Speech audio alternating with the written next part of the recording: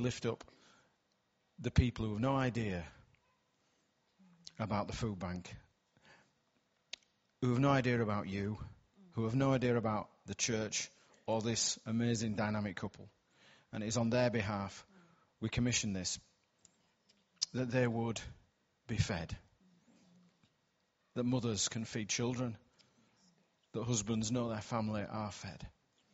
But Father, for the ones that you have already drawn towards us that are going to find more than food, are going to find your love and find community and generational transformation, we give you all the glory, the honour and the praise to be working alongside the creator of heaven and earth. And as a church, we thank you for this ministry. We thank you for the funds to pay for it. We thank you for the passion in the church for the poor.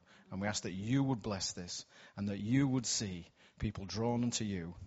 And we will see people baptized in this spot in the years to come who will testify of the power of God. In Jesus' name. And everybody said amen and gave a cheer. Amen.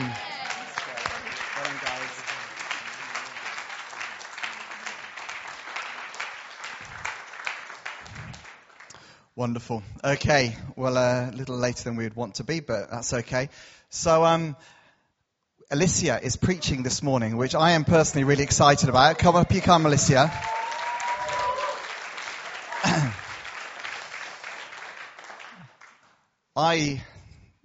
I stand here today and I prophesy, and I don't normally do this, and this isn't purely based on kind of like God just revealing something to me, but I know this girl, and I believe that God has given her a preaching gift that is going to define her life. Okay? I genuinely do think that, because I've heard her speak, and at a young age of whatever, 23, 24, she has got the word of God in her, and she's got an ability to communicate and preach God's word with a passion. And so, Father, we just pray for Alicia right now. Father, it's a first opportunity to speak to us as a church. Father, that you would, that you would first of all relax her, that you would allow your Spirit to flow through her, and that you would give us ears to hear what it is that you want to say to us as we focus our eyes on what you did on the cross. Father, we pray in Jesus' name. Amen. Thank you.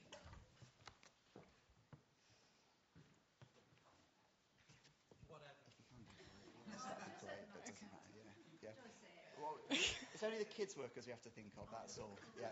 We're all finding for hours. Okay. Great. Hi, everyone. Thank you. What a privilege and honour. So this is the first time I've ever preached with a PowerPoint. So thank you, Light Church, for dragging me into the 21st century. I did refuse the headset, though, because baby steps. We'll get there eventually. But as Ed started off the series last week, we're focusing on Jesus' 7 phrases that he spoke from the cross. We're approaching Easter. It feels like ages away, but it won't be that long. And what better way to prepare our hearts for that time than to look at our Saviour on the cross and the words that he gave to us. Anyone's last words are important. But even more so, I mean, they're not his last words because he rose again. But anyone's words before they die are important, and how much more so our King and Saviour as he hung on the cross. So the passage we're going to be focusing on today is Luke 23, verses 39 to 43, which says, one of the criminals hanging beside Jesus hurled insults at him. So you're the Messiah, are you? Prove it by saving yourself and us too while you're at it. But the other criminal rebuked him. Don't you fear God even when you're dying? We deserve to die for our evil deeds, but this man has not done anything wrong. Then he said, Jesus, remember me when you come into your kingdom. And Jesus replied, I assure you, today you will be with me in paradise.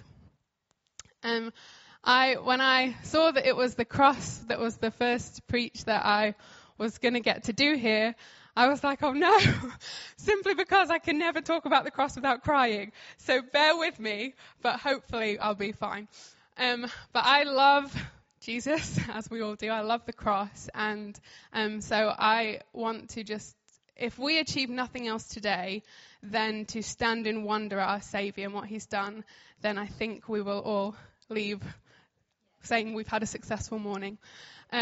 So before we dive into the phrase that we're going to focus on, I just want to rewind in the story a bit to when Jesus was actually arrested. So we're going to look at John 18, verses 4 to 6. And it says, Jesus, knowing all that was going to happen to him, went out and asked them, "Who is it you want?" "Jesus of Nazareth," they replied. "I am he," Jesus said. And Judas the traitor was standing there with them. When Jesus said, "I am he," they drew back and fell to the ground. Now, the context of this is obviously they're in the garden, and Judas has brought soldiers and chief priests to arrest Jesus and to take him away to the cross. And so, this is just context here. When Jesus said, "I am he," they drew back and fell to the ground. Now, I don't know about you, but if someone comes up to me and it's like I'm looking for Alicia Chapman, and I go, "Oh, hi, that's me," or even, "I am she," then no one draws back and falls to the ground unless they happen to trip over something at the same time. But my point is, if Jesus declaring who he is causes men to draw back and fall in fear and awe, then imagine the power that he could have unleashed if he revealed all of his majesty and all of his might. And yet, he restrained. He came in humility and meekness. And so when we dive into the cross, and when we look at these words that Jesus spoke from the cross, I just wanted us to do so looking at what was fueling those words. And if Jesus caused, just by saying, "I am he," if Jesus caused people to fall at his feet, and yet he surrendered to the cross, it wasn't nails that kept him there. No one took his life from him. He's the Son of God. It was love that held him there. And so with every breath and with every nail and with every words that he spoke, it was a full submission to the will of his Father. And it was ferocious, tenacious love for you, for me, for the mockers that were surrounding him, and for the two criminals that he ends up hung between. And so when we dive into this word, let's not do it without realizing he could have changed the whole thing, but he chose not to.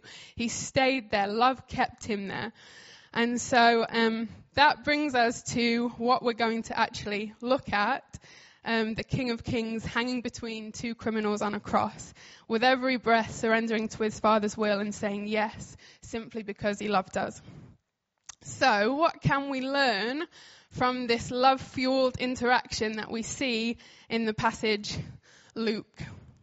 The first thing, so we've got 5 points, and we're going to go through them, and they're all, firstly, truths that the dying thief learned. So they're truths we know to get saved, but more than that, I believe that they're challenges to us who already have given our lives to Jesus, that can actually change the way we live.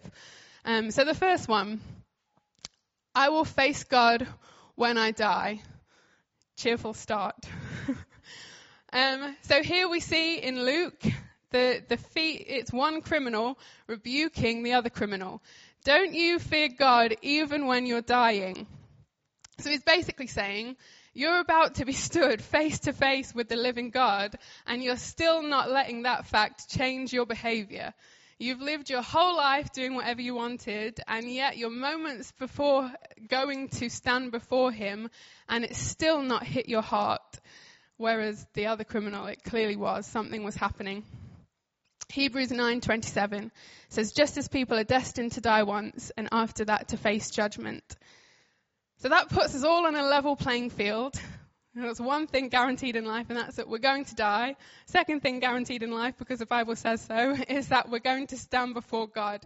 And the words that come out of his mouth in that moment define our forever and give shape to what that looks like. And so, yes, we need to know to get saved that one day I'm going to stand before God, and we need to let the fear of the Lord provoke a decision in our heart. But I honestly believe that truth should not only affect that one decision that we make, it should actually affect every single decision moving forwards from that point.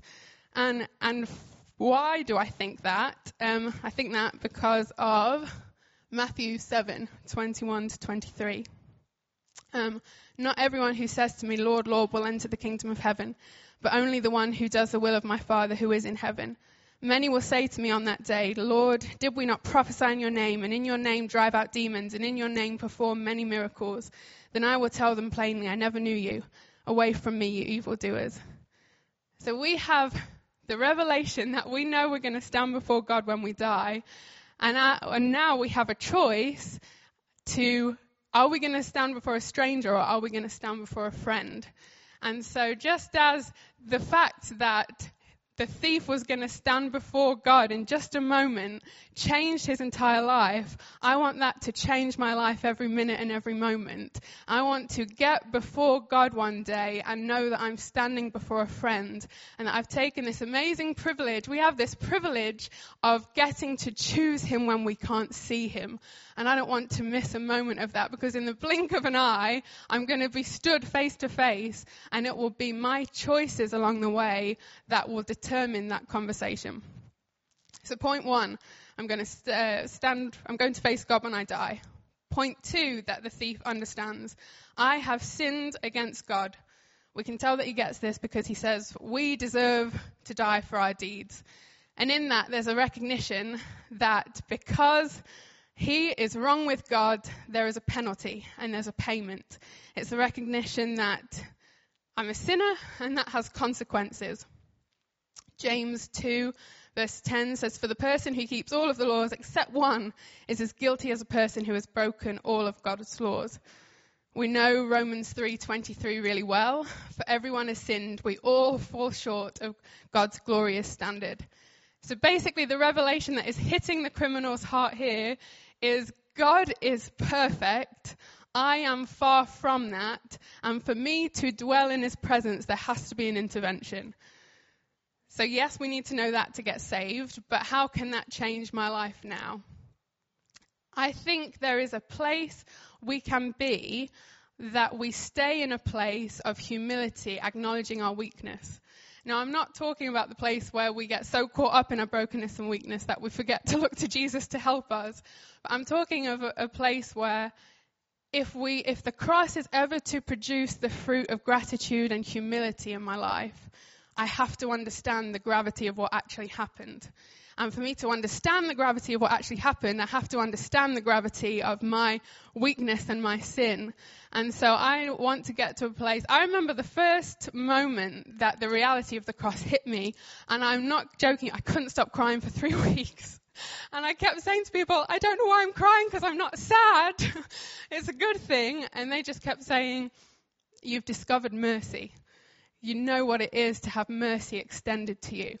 And I just have found that there is nothing that grips a heart like undeserved mercy and unreserved kindness. And for us to fully get that and fall in love with the man giving us that, we have to understand the weight of what we've done. So, point number 3. I can choose to retreat in shame or approach in confidence. We know this, that the criminal has got this because he says, Jesus, remember me. See, even though the thief is on his, deathbed, but he didn't quite have that experience. He is moments away from death. There is something that he's seen in the character of Jesus that makes him choose him. He puts his trust in the character of the person on the cross next to him. I cannot wait one day to get to heaven and ask him, what on earth did you see about him that in a moment changed your entire life forever? Because he didn't have what we had. He didn't have all of the Gospels to read. He didn't maybe know the full weight of what was taking place right next to him. And yet something in the character and the kindness in the eyes of Jesus right next to him caused him to say, I am a mess. My whole life has been me doing wrong things. And yet there's something about this man that I know if I say, Jesus, remember me, and trust in his character, things are going to change. Though his circumstances told him that he was too far gone or he was too late, he was literally about to die, the kindness in Jesus' eyes told a different story. He somehow knew that Jesus would not call him by his sin, that Jesus would see past the brokenness, and that with sincere repentance in his heart, with a heart that sincerely said, Jesus, I just want to be with you, that is all that it would take. 1 John 1:9 says, if we confess our sins, he is faithful and just and will forgive us our sins and purify us from all unrighteousness. How can this change the way I live now? I mean, personally, I obviously haven't done anything wrong at all since the day I gave my life to Jesus. But if you are all not like me, I'm kidding, chief of sinners and all of that, then I don't think this truth can ever get old. There are, when we slip up, when we mess up, when we, just as the criminal would have been feeling, are feeling like we are too far gone, like we've made too many mistakes, like it's too late, the kindness in Jesus' eyes tells a different story. And we have a choice that we can either run away from him in shame, or right in the moment of our brokenness and weakness, run to him, trusting that he is the answer, that he is enough, and that his grace is sufficient. And I think there are so many times that Christians, we put ourselves on the naughty step. It's like, oh, I've messed up. So God won't want to speak to me for a while, so I'm going to spend 2 months wallowing and feeling sorry for myself, when Jesus is just not like that, when his character is so different to what we expect.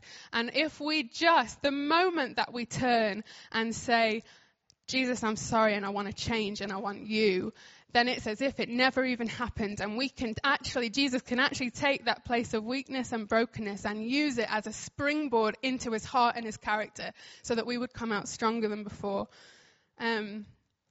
I just love the story of the prodigal son, which is a great picture of that.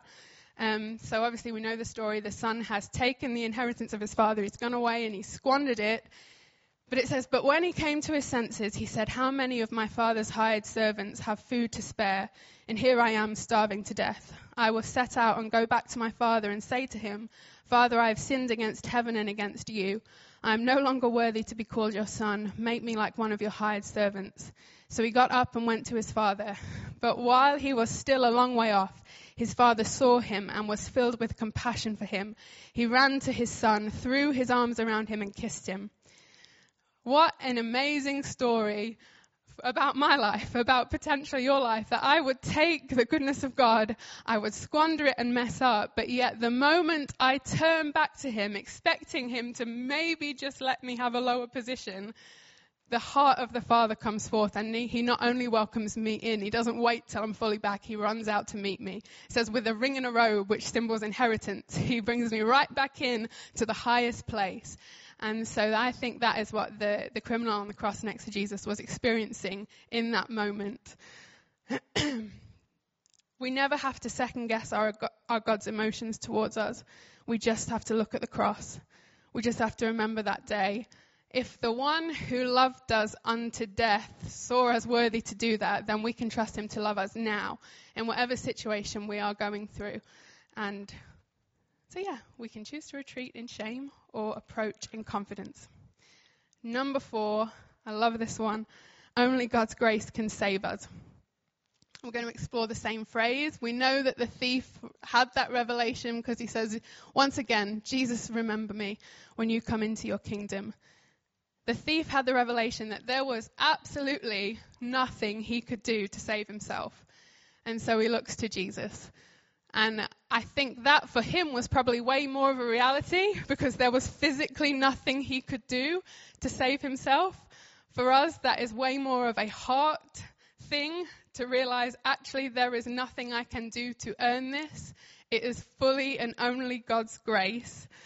Ephesians 2:4-9 says, but because of his great love for us, God, who is rich in mercy, made us alive with Christ, and even when we were dead in transgressions, it is by grace you have been saved. And God raised us up with Christ and seated him in the heavenly realms in Christ Jesus, in order that in the coming ages he might show the incomparable riches of his grace, expressed in his kindness to us in Christ Jesus. For it is by grace you have been saved through faith. And this is not from yourselves, it is the gift of God, not by works, so that no one can boast. So yes, we have to know this to be saved, that our salvation is not what we can do, it's solely what God has done for us. It's receiving what we don't deserve. I like to think, it's way more complex than this, I know, but for my simple brain, I like to think of mercy as grace has been given what I don't deserve, and mercy as not being given what I deserve. So if grace is to receive what I haven't deserved, it is a gift. There is nothing I can do to earn it. Salvation is a gift that is only from God. So how can this change the way that we live now? I think simply we can stop trying to earn his love, stop trying to strive for something that he has given us freely, or I like the way someone said it to me, stop trying to get into a room that you are already in. Realize the gifts that you've been given and tuck in. Enjoy them. John 17, I don't have it up there, but in John 17, Jesus says this incredible tiny phrase. He says that the Father loves us in the same way that the Father loves him. Now, do you know how incredible that is? Jesus, who has never done anything wrong, that's kind of the next point, but never, ever, ever done anything wrong. The Son of God is God, and yet the Father loves me and you the same way as that. And he will never love us any more than he does right in this moment, or any less, because he is love. And when he gives himself, he gives the fullness of who he is. So if we could stop trying to earn more love and just realize what we have, we would live extremely differently. Yeah. A quick story, then I have one more point and we'll be done. So I had a friend who was doing a school project, and in the project he was basically talking to people of different faiths about their views on Christianity. And one particular story really hit me. So he was speaking to a local leader of another major world religion and kind of talking through Christianity. And this leader looked at him and said, you know, what you think is my biggest problem with your faith is actually not. And my friend was like, what do you mean? And he was like, you think that the biggest problem I have with Christianity is the divinity of Jesus. That I don't think he's the Son of God. That I don't think he is who he says he is. He's like, but I have a bigger problem than that. He's like, the thing that bothers me most about your faith is grace. The fact that on their deathbed, someone who has done nothing but evil their entire life can sincerely and genuinely turn to your God, and the next moment they will be with him fully forgiven. I cannot accept that grace. And what struck me was, oh my gosh, he gets it. Like, he gets it more than we get it.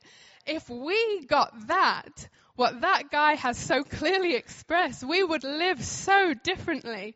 If we got the fact that we can, the moment we sincerely turn in repentance to God, he will extend grace towards us. We wouldn't then use grace to justify our sin. We'd be like, oh my gosh, I'm going to use this gift and let it empower me to overcome sin. Let it empower me to actually change my life, because that's what it's meant to do.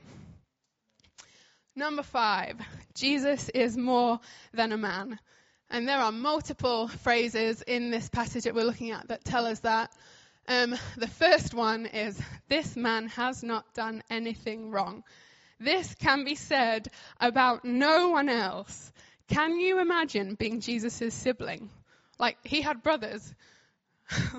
How annoying when he will not do anything wrong. It's like, Mom, Jesus punched me. No, he didn't. How do you know? Because he's God, he doesn't do anything wrong. Nothing. Not as a toddler, not as a teenager.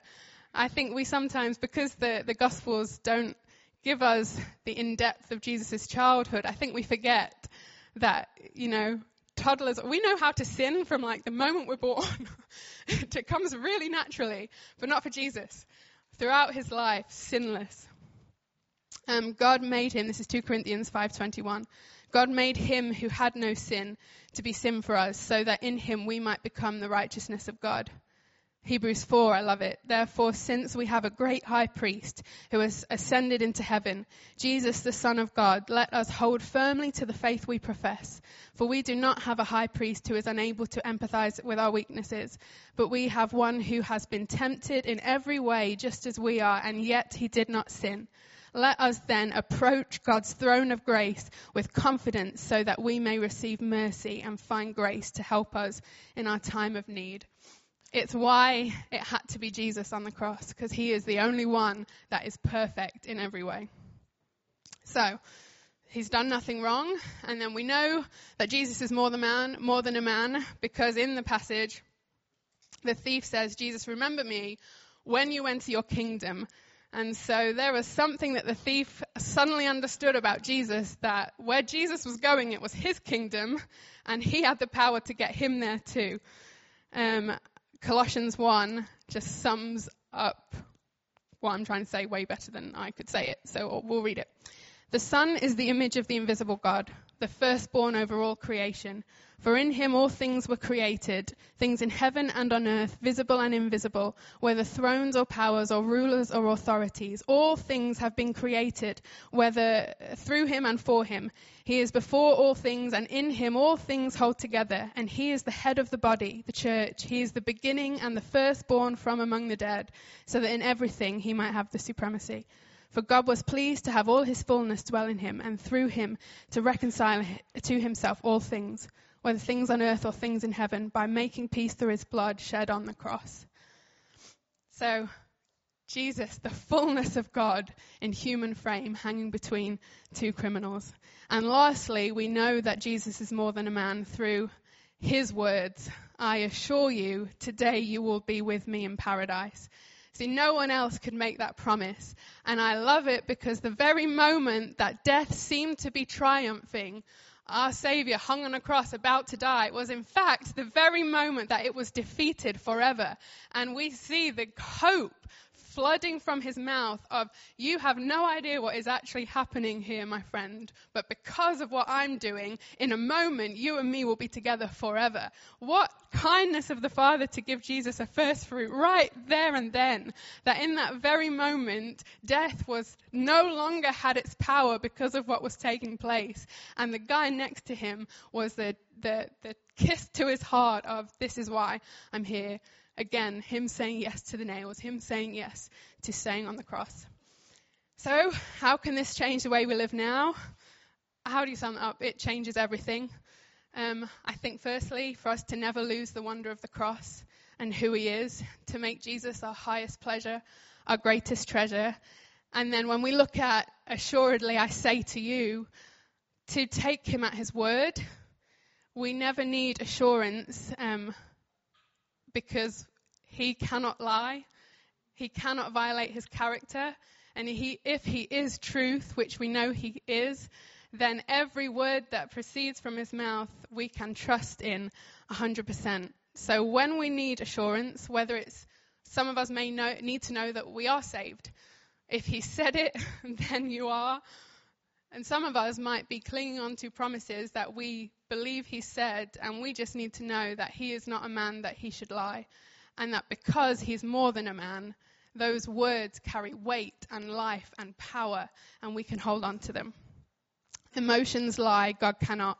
He cannot violate his character. So, I will face God when I die. I have sinned against him. I can choose to retreat in shame or approach in confidence. Only God's grace can save me. Or Jesus is more than a man. Let's let that truth change us today and every day. Let's just pray, and then 5 past, we're done. Jesus, we stand amazed at who you are.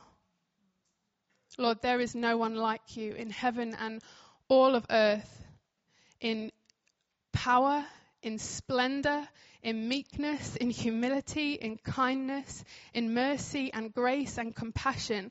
Lord, you have won our hearts. God, and we will never tire of hearing the simple gospel. That because of who you were, stepping into your own creation and surrendering fully to your Father's will because of love for us, Lord, let it be replayed over and over and over again. Lord, these next few weeks as we approach into Easter, don't let the gospel become a familiar story to us. Let it transform us. Lord, we believe that your gospel and your word is power to save, to transform, to deliver, to break chains. God, we look at the cross and we stand in wonder and amazement and we say you are worthy of adoration and worship and praise. Lord, we lift you high. We invite you to speak whatever you would speak to us. And above all else, we say that we love you and we respond to who you are, the only way we know how, by pouring out our worship. In Jesus' name, amen.